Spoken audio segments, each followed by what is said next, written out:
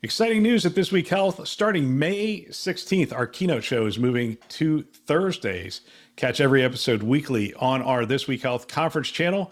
Don't miss conversations with top health system leaders designed to transform healthcare one connection at a time. Subscribe to This Week Health conference and stay updated every Thursday.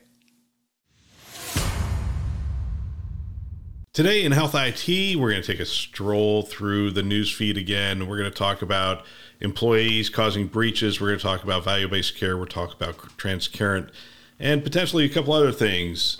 My name is Bill Russell. I'm a former CIO for a 16-hospital system and creator of This Week Health, a set of channels dedicated to keeping health IT staff current and engaged.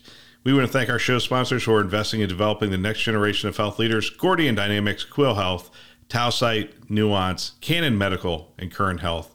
Check them out at thisweekhealth.com/today.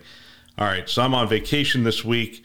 I'm actually nowhere near this computer as we speak. I'm recording all these the week ahead of time, and I'm trying out this new format. There's sometimes I come across stories that aren't enough for a Today Show in and of themselves, but they are relevant. So I want to share those, and these are really strolls through my news feed. The first one comes from healthcaredive.com. Employees cause more cyber breaches in healthcare than other industry, the report finds. And this is just some interesting insights into what causes breaches. Here's the brief. I like how they do these articles. They give you a brief, 3 bullet points. Internal actors continue to pose sticky cybersecurity problems for healthcare companies despite not causing a majority of data breaches, according to a new data breach report from Verizon. Second item, employees were responsible for 39% of healthcare breaches last year. That's compared to just 18% across all industries, Verizon found.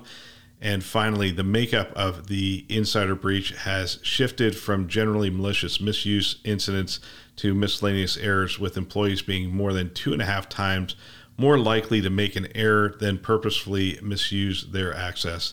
Data misdelivery, like sending an email to the wrong person, along with device or document loss, are the most common employee errors in healthcare, according to the report.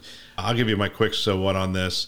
Employees will continue to be the most challenging aspect of cybersecurity. Education is key in that regard, and then protecting them from themselves is also key. And I have a ton of stories around this.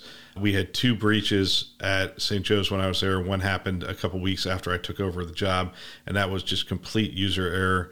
And the second one was somebody with good intentions thinking they were going to back up some data, put it on a thumb drive after we had acquired a company. They put it in their purse and lost the purse. Again, people make errors, and that will continue to be the biggest challenge. We got to protect them from themselves somewhat, and we could do that through educating them, making them smarter about the things that they're doing, and we've just got to protect people from themselves with the technology that's available. Next one, Scan Health CEO, healthcare should discuss value-based care pitfalls. Now, before you get too excited, Sachin Jain is awesome, and I think one of the reasons he's awesome is his leadership in the industry. And he's not saying value-based care is bad. He's just saying, hey, you know what? We're all sort of taking this as gospel, and we should probably have a conversation about it.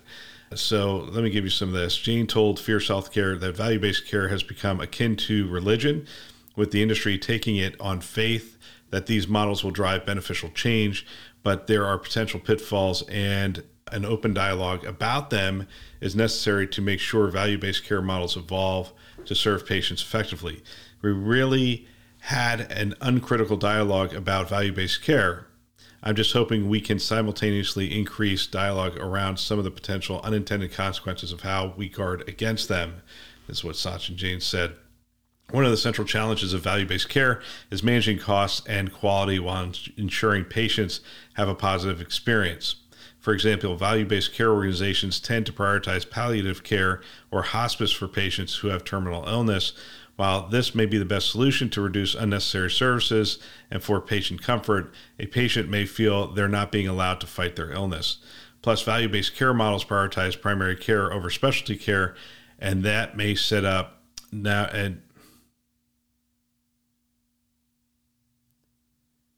and they may set up narrow networks to avoid pricey referrals. General practice physicians are empowered to manage conditions or symptoms they might have referred to a specialist under a fee-for-service arrangement, and patients who want to see a specialist for a second opinion could feel as though their healthcare choices are restricted. So you get the picture. There are unintended consequences of just about everything that we do, and a healthy dialogue will help to unearth those things and potentially to avoid some of those things. All right, let's go to the next story. The next story is one of our sponsors, Transcarent, launched behavioral health offering. I want to touch on this. I love the stuff that Transcarent's doing.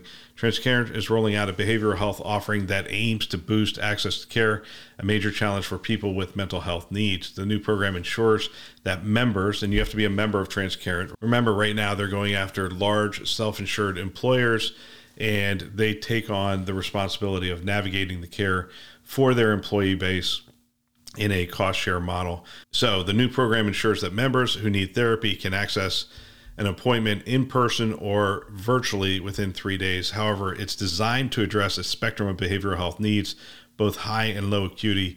Jeff Dobro, MD, Chief Innovation Officer at Transcarent, tells Fierce Healthcare exclusively.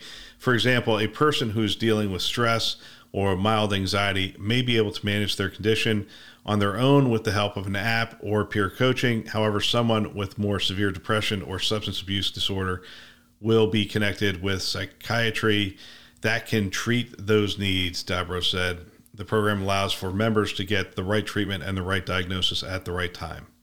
The program represents a significant opportunity to slash wait times for behavioral health, which is a central concern for employers and patients who work with Transcarent. On average, Americans wait more than 21 days to see mental health professional. I like this. Actually, if I were a health system provider right now, I would keep an eye on Transcarent. They are hitting on all cylinders. They're doing all the right things. Essentially what they're doing is they're listening to the market. They're going out, they're sitting down with these employers who have some challenges, and they're saying, all right, what are the challenges and how can we meet those challenges? And so they stand up things like this behavioral health service offering, and they're also going after chronic disease management. They're also going after cancer. They're going after diabetes. They are going after the things that the employers are saying to them, look, we want a healthier community of employees. Can you help us to make that happen? I would like to see providers do that same thing. I would like to see that dialogue happening with the employers in your community and with others that can make a difference in that space. So my so what on that is let's listen to the market and what they're asking for and see if we can't take these 100-year-old companies and address some of those needs. All right, that's all for today. If you know someone that might benefit from our channel, please forward them a note. They can subscribe on our website, thisweekhealth.com, or wherever you listen to podcasts, Apple, Google, Overcast, Spotify, Stitcher. You get the picture. We are everywhere. We want to thank our channel sponsors who are investing in our mission to develop the next generation of health leaders: Gordian Dynamics, Quill Health, Tausight, Nuance, Canon Medical, and Current Health. Check them out at thisweekhealth.com/today. Thanks for listening. That's all for now.